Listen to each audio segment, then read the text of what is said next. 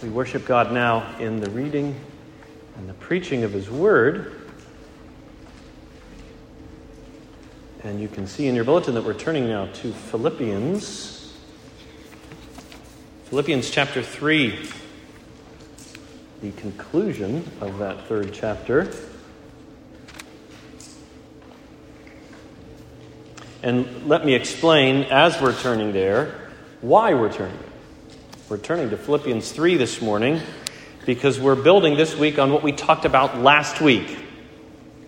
What we talked about last week was our own waiting, our own groaning for the renewal of the world and the resurrection of the body at the end of the age. And remember, we talked about that last week because Paul talks about that in Romans 8. Remember what we heard last Sunday. For we know that the whole creation has been groaning together in the pains of childbirth until now.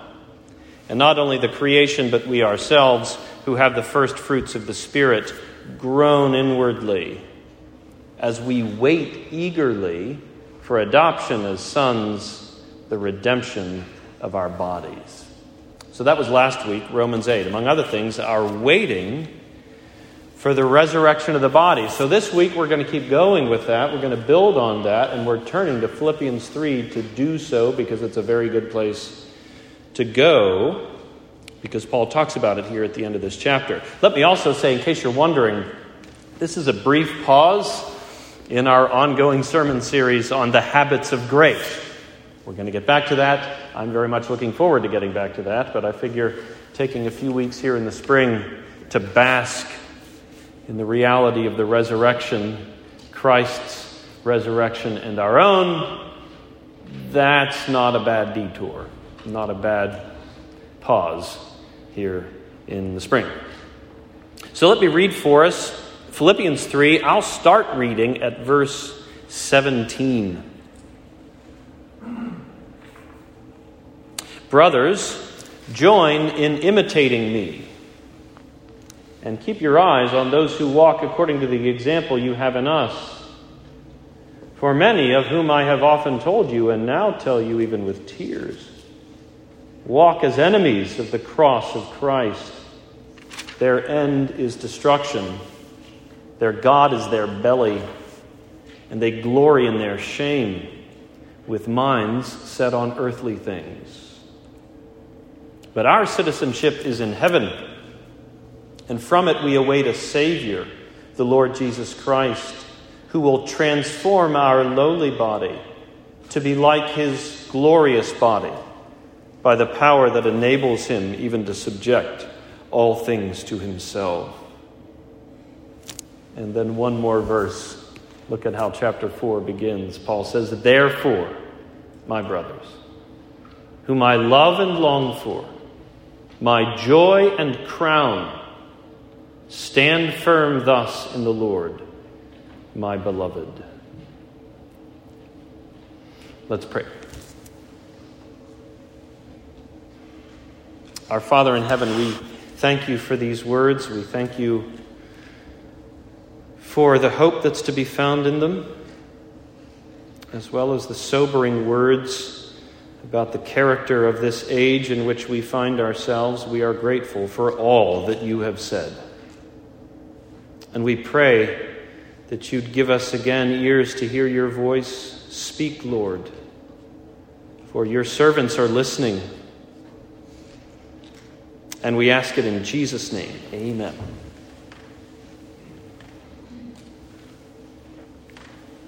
So last week we talked about the fact that we are waiting eagerly for the resurrection of the body at the end of the age. We are a people in waiting, and waiting can be hard. And perhaps you've had the opportunity to experience this yourself. Waiting can be even harder, can be more intense when you're not at home at the time.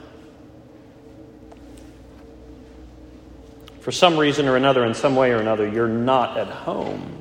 In the case of any challenge that we've got to endure, it always helps when you're at home. It helps when you're surrounded by what you would call the comforts of home. Comforts that you can reach for and rest in. And so when you're in the position of having to wait for something and you're not at home, it's even harder. So, for example, to have to wait for the visit of a beloved family member when you're still in the hospital eating hospital food. Or to have to wait for the results of a job interview out of town when you're stuck in some temporary housing arrangement. A bland apartment with nothing on the walls and nothing to do but to stare at your phone and to wait for a call on that phone. Or to have to wait for the airline to deliver your lost luggage when you're cooling your heels in a hotel room and all you've got is your toothbrush, and even your toothbrush is starting to look tired. When you're in the position of having to wait for something and you're not at home, you feel it even more because you don't have all of those other comforts to reach for and rest in. So maybe you're waiting for something to be brought to you, or you're waiting for that someone who's going to bring it to you, or you're waiting for someone simply to come to be with you with his or her very presence to make you feel better. Maybe you're waiting for that someone to be with you and to bless you and then bring you home, so you don't feel alienated anymore. And brothers and sisters, that's exactly where we are right now in this age, in this world, as those who are in Jesus Christ. In this world, we are not at home. Our citizenship is in heaven. And in this world, our bodies are weak and perishable, and we feel that every day. And so we are waiting while we're here, waiting for someone who's going to do something about the body. Waiting for someone because his very presence will mean life, including life for the body. We're waiting for someone to turn this place into home so that we don't feel away from home anymore. And there's only one someone who can do all of that, who can resolve all of that, who can give us peace like that. And here he is in Philippians 3. So we're focusing on verses 20 and 21, very end of the chapter. But take a look again at verses 17 through 19, which get us into it. Back up to verse 17. What does Paul say? He says, "Brothers, join in imitating me, and keep your eyes on those who walk according to the example that you have in us." So there is a principle of imitation in the Christian life. Paul, by the grace of God and as an apostle of God, can say, follow me. But don't just follow me. Follow the examples of others who are around you who have walked well. So there is that principle of imitation. But then there is this. He keeps going. Look at verse 18. "For many, of whom I have often told you, and now tell you even with tears, walk as enemies of the cross of Christ. Their end is destruction, their God is their belly, and they glory in their shame with minds set on earthly things." So those are hard words, verses 17 through 19. Paul is saying, as a warning, he's saying there are people like that in the world. And not far removed from you, necessarily. Perhaps close enough to you that you've got to be on your guard. There are people in this world who have no other concern and no other horizon than this world. And what waits for them in the next world is destruction. So to be sure, those are hard words. There's a warning in there, but there's also a contrast in there. Because Paul's point in our passage, and this is what he goes on to say, is, dear Philippians, those things are not true of you. They're not true of me. He's saying we are not those who are chiefly concerned with this world. Our horizon is not limited to this world. And we're certainly not destined for judgment in the next world. So yeah, there are people like that in the world. But Look at what he goes on to say now, verse 20. What's true of us? He says, but our citizenship is in heaven, and from it we await a Savior, the Lord Jesus Christ, who will transform our lowly body to be like his glorious body by the power that enables him even to subject all things to himself.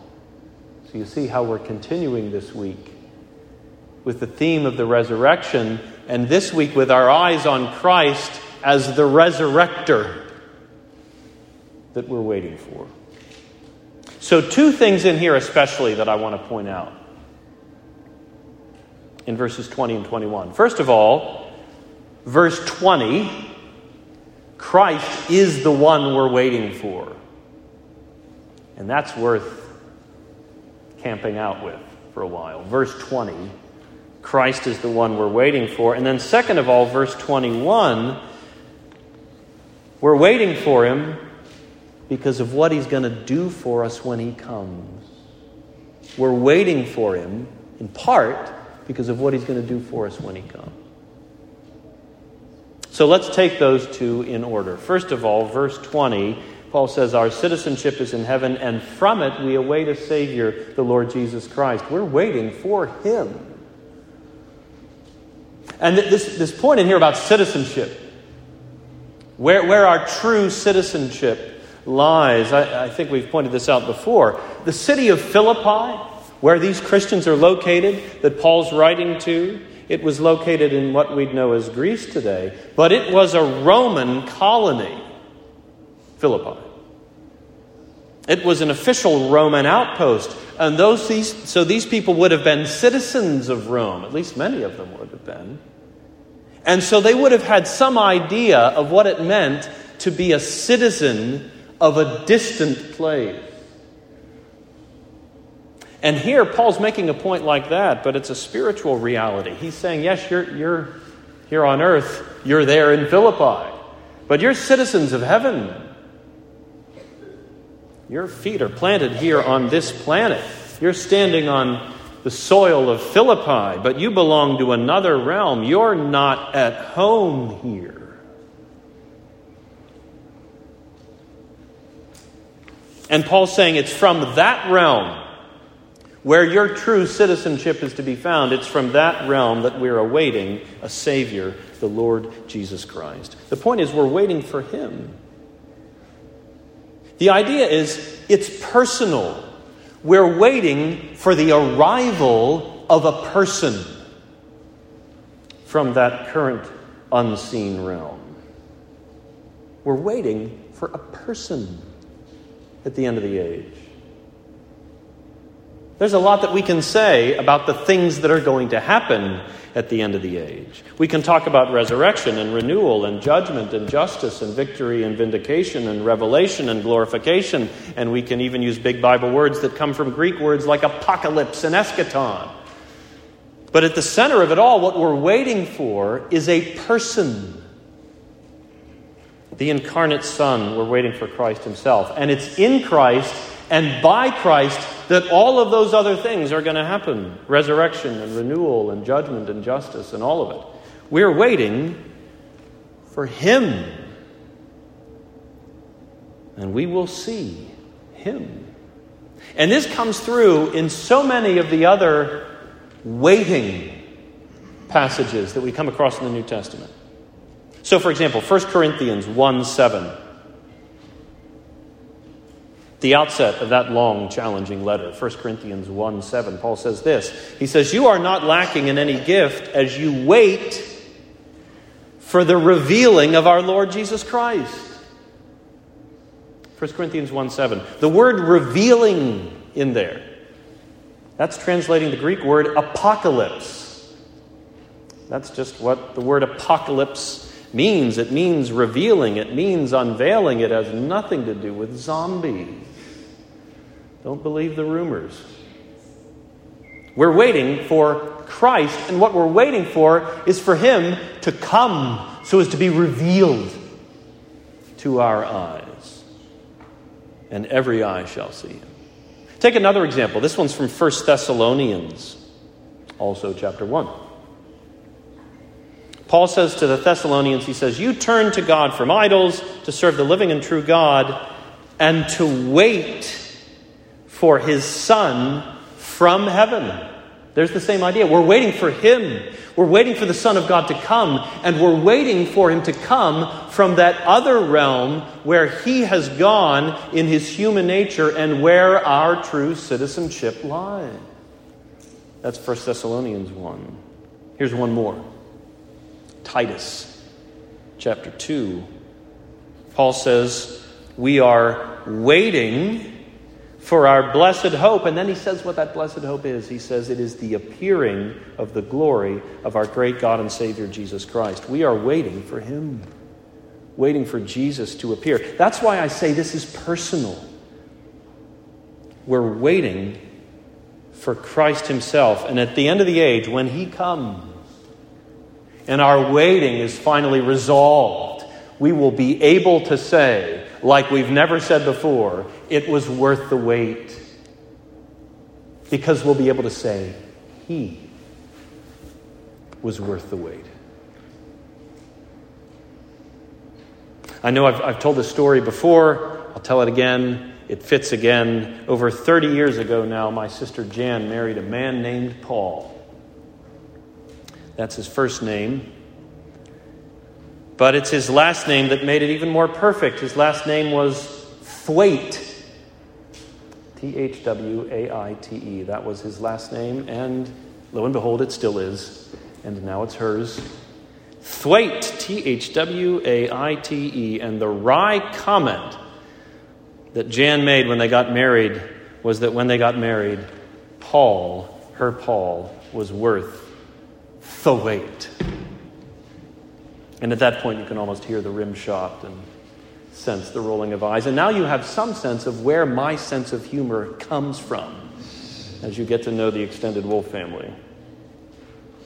But if that's a corny comment, it's the most beautiful corny comment I've ever heard. It was perfect. And it was true. When you get married, you don't just get an institution or an identity or a ring or a new federal income tax filing status. You do get those things. Jan did, Paul did, but more profoundly, what you get is a person. Jan got Paul. Paul got Jan, and he was worth the wait. And so was she. It's profoundly personal. And what a perfect picture that is of our waiting for the end of the age. Yes, we look forward to the end of the age, and we can say that we're waiting for all of those things that are going to happen. Resurrection, renewal, justice, judgment, vindication, victory, all of it. But at the center of it all, we're waiting for Christ, and he will be worth the wait. And we feel that especially now because, as I was saying, we're not at home here. We're citizens of heaven, and that's what makes the waiting harder. But that's also what's going to make it so worth it when he finally does come back. Because when he comes, he's going to bring heaven with him. And earth and heaven, as the hymn says, earth and heaven shall be one. This is my Father's world. Earth and heaven shall be one, and then we'll be at home, and this will be our home because he will come and make this home. He's not going to leave us everlastingly away from home. And there is absolutely no one who's glorious like that. No one who's worth waiting for quite like that. So, Christian, take heart today as you wait and groan. He is coming. And he will be worth the wait. So that's the first. We're waiting for him. Here's the second of 2 points today. One of the many reasons that we're waiting for him so intensely is the knowledge of what he's going to do for us when he comes. So now we're focusing on verse 21. Take a look again at verse 21. Paul says, from heaven we await a Savior, the Lord Jesus Christ. And then verse 21, who will transform our lowly body to be like his glorious body by the power that enables him even to subject all things to himself. So here, friends, what's in view is, again, our own bodily resurrection at the end of the age. What Paul's saying is that when Christ comes back, when he appears, when he's revealed, he's going to exercise his own almighty power in such a way that his people then find themselves embodied again, but embodied like never before. Again, it's personal. We're looking forward to the resurrection because we're waiting for Jesus, who will be the Resurrect-er. And on that day, those who had died, Christians who fell asleep in the Lord, for them it's going to mean a marvelous reunion of soul with body, the body like it never was before. Those who are still alive when he comes back, and Paul talks about this, 1 Corinthians 15, some believers will be alive on earth when he comes back. For them it's going to mean the transformation of the body. They'll experience resurrection too. That's what's in view here. That's what's in store for us, our own physical resurrection. And as we saw last week in Romans 8, it's not just that we're waiting and groaning for that day. It's as if creation around us is waiting and groaning for it too. Like if you listen closely enough with the ears of faith, you can hear it. Creation groaning for the day of our own bodily resurrection. And the sound of that groaning around us reminds us that that's in store for us, and that we ought to be waiting and groaning for it as well. The body is such an important aspect of who we are. It's got to have a future, the body. It's got to have redemption in store, and it does. And notice how Paul puts it here in our passage, Philippians 3, verse 21. I want to underline the word transform in our passage. He will transform our lowly body to be like his glorious body. Transform. And that's worth underlining because that reminds us of a point we've been making over these past few weeks as we've been thinking about resurrection. Remember when we looked back on Jesus' resurrection? I made the point then that when Jesus was raised, he didn't just get his body back, he got it back, transformed, raised, made glorious, made powerful, made imperishable. That was his resurrection. Well, the point this morning is that that's going to be true of our resurrection as well at the end of the age. On that day, we're not just going to get our bodies back. We're going to get them back transformed. We're going to get them back glorified, just like Jesus. That's why in 1 Corinthians 15, that long, glorious chapter about the resurrection of the body that's in store for believers, 1 Corinthians 15, Paul says this, verse 51. It's not often that you read from a chapter that's so long that there's a verse 51. 1 Corinthians 15, verse 51. Paul says, "Behold, I tell you a mystery. We shall not all sleep." So not every believer is going to die. Some are going to be alive when Jesus comes back. He says, we shall not all sleep, but we shall all be changed. And I know some of you right now are hearing Handel's Messiah as I say it. We shall all be changed in a moment, in the twinkling of an eye, at the last trumpet. For the trumpet will sound, and the dead will be raised imperishable, and we shall be changed. For this perishable body must put on the imperishable, and this mortal body must put on immortality. Our bodies right now in this present evil age are weak and perishable and unworthy. We're going to get them back strong and imperishable and glorious. As Paul puts it here in Philippians 3, our passage, our bodies now are lowly. And we have all experienced, in different ways, to different degrees, that lowliness. Our bodies right now are lowly, but we're going to get them back glorious, transformed, like the body that Jesus has now. That does not mean that we're all going to look exactly like Jesus in the new world. That would make the world to come a rather strange thing to contemplate. Even trying to picture that is almost comical. But it does mean, as mysterious as it remains, it does mean that our bodies are going to be of the same character and quality as His. Strong, imperishable, glorious, transformed, just like His. And what Paul is saying here, and how reassuring is this? What Paul's saying here at the end of Philippians 3 is that Jesus has the power to do it.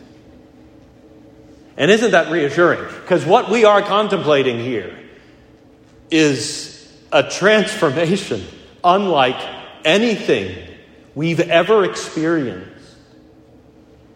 The raising of the body to be something it's never been. And the reunion of body and soul so that we now experience human life in that transformed body. That is an extraordinary and mysterious thing to contemplate. How reassuring to be reminded that we're waiting for a resurrector who has the power to pull it off. And it won't be hard for him. We can trust that he won't turn out to be some kind of frustrated repairman who only discovers as he's attempting the repair that it's too much for him and he can't pull it off, and he'll just charge you for the house visit and be on his way. Jesus can do it. He's got the power to do it. I know I've used this illustration before as well, but it fits again today as well. For me, an illustration as a guitarist. Imagine I own an old, tired, beat-up guitar, and imagine that it's the only guitar I've ever had. The only guitar I've ever played. It's all I've ever known. It's all I've ever played. I even learned to play on it, and the body of the guitar is dinged and tarnished. Tuning pegs are bent and stuck. Right now I can see Will just groaning as I describe this guitar. The frets are worn. Can barely keep it in tune. Can be challenging just to play a tune on it. You can tell that it used to be a really nice guitar, but it sure isn't anymore. But it's possible to make music with it. And it's the only guitar I've ever had, and I'm grateful for it. And some of my friends say, that guitar is hopeless. But one of my friends says, I know a guy. I know a guy who specializes in guitars just like that. He's great with hopeless guitars. It's his thing. My friend says, take it to him, see what he can do with it. I bet he can do something amazing with it. And so I do. I take him up on his advice. I take my guitar to that guy. And he looks it over, plays a few chords, plays a few riffs, looks it over it some more, and then he says, tell you what, give me a week. Give me a week and I'll work on it. And then he says, as I'm on my way out the door, he says, when you come back in a week, you'll recognize your guitar, but trust me, with a bit of a smile, you'll barely recognize your guitar.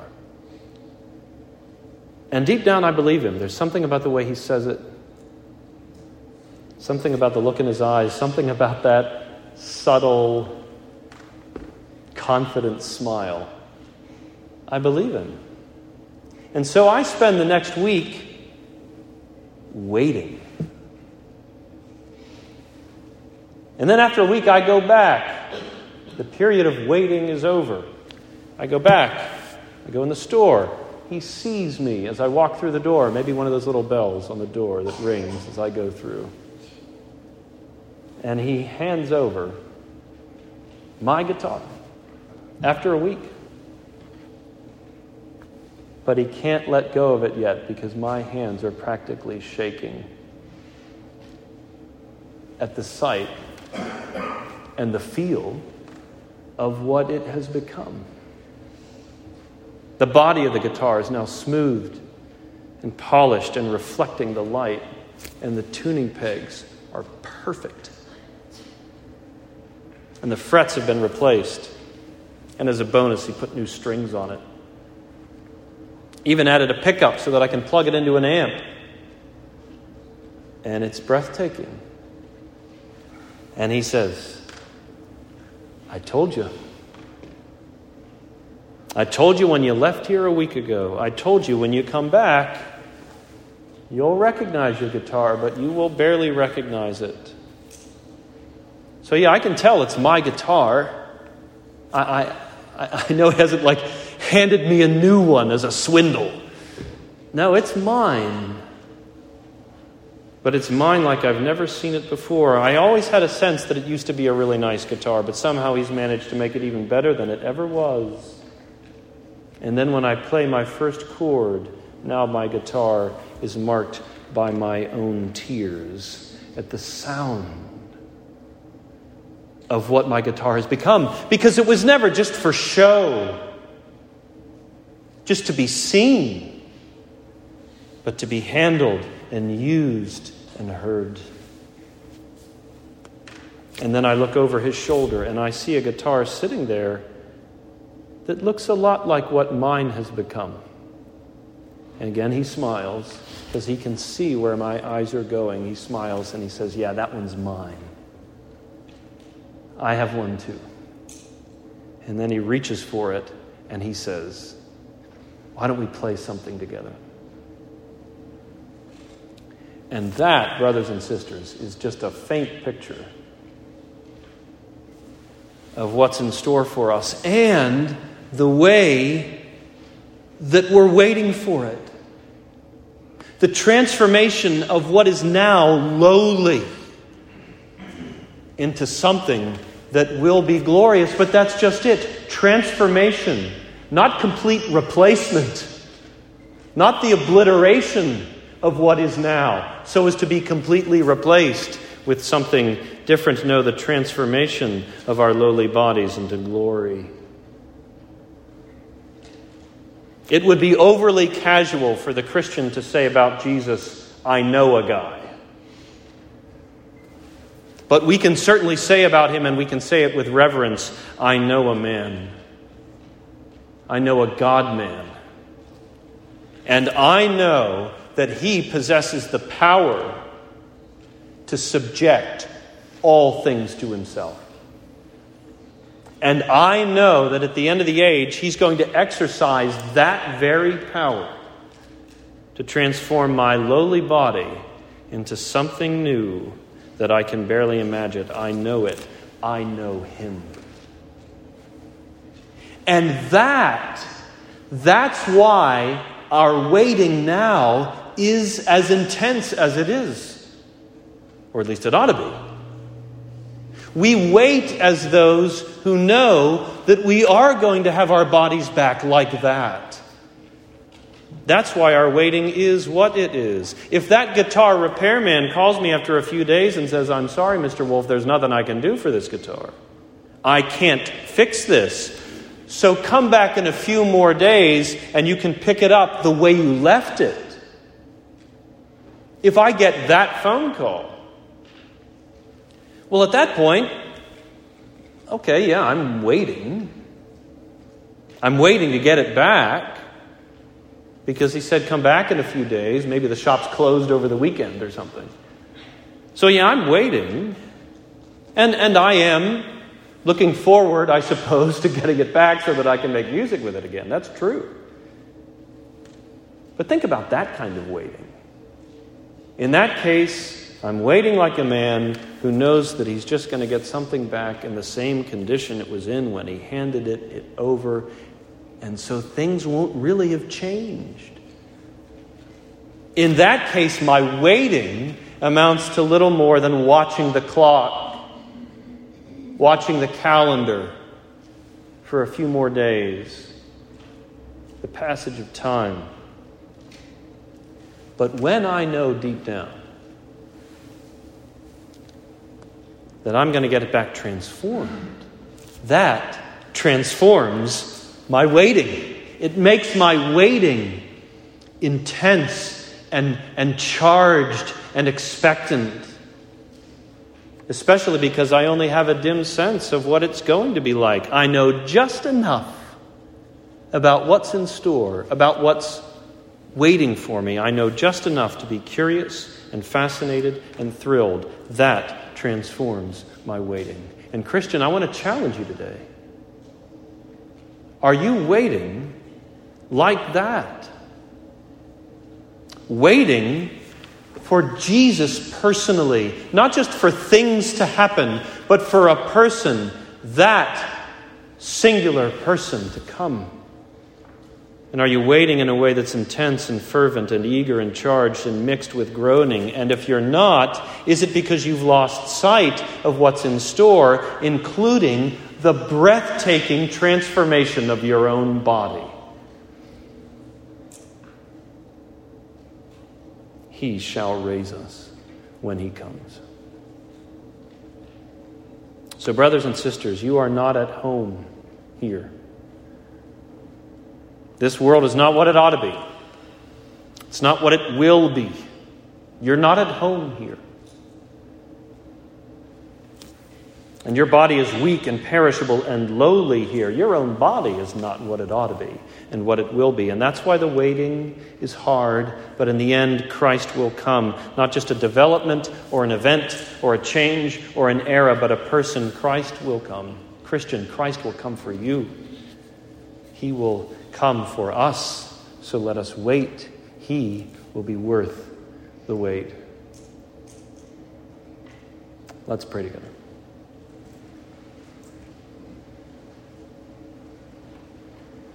Lord Jesus, we boast in your glory this day.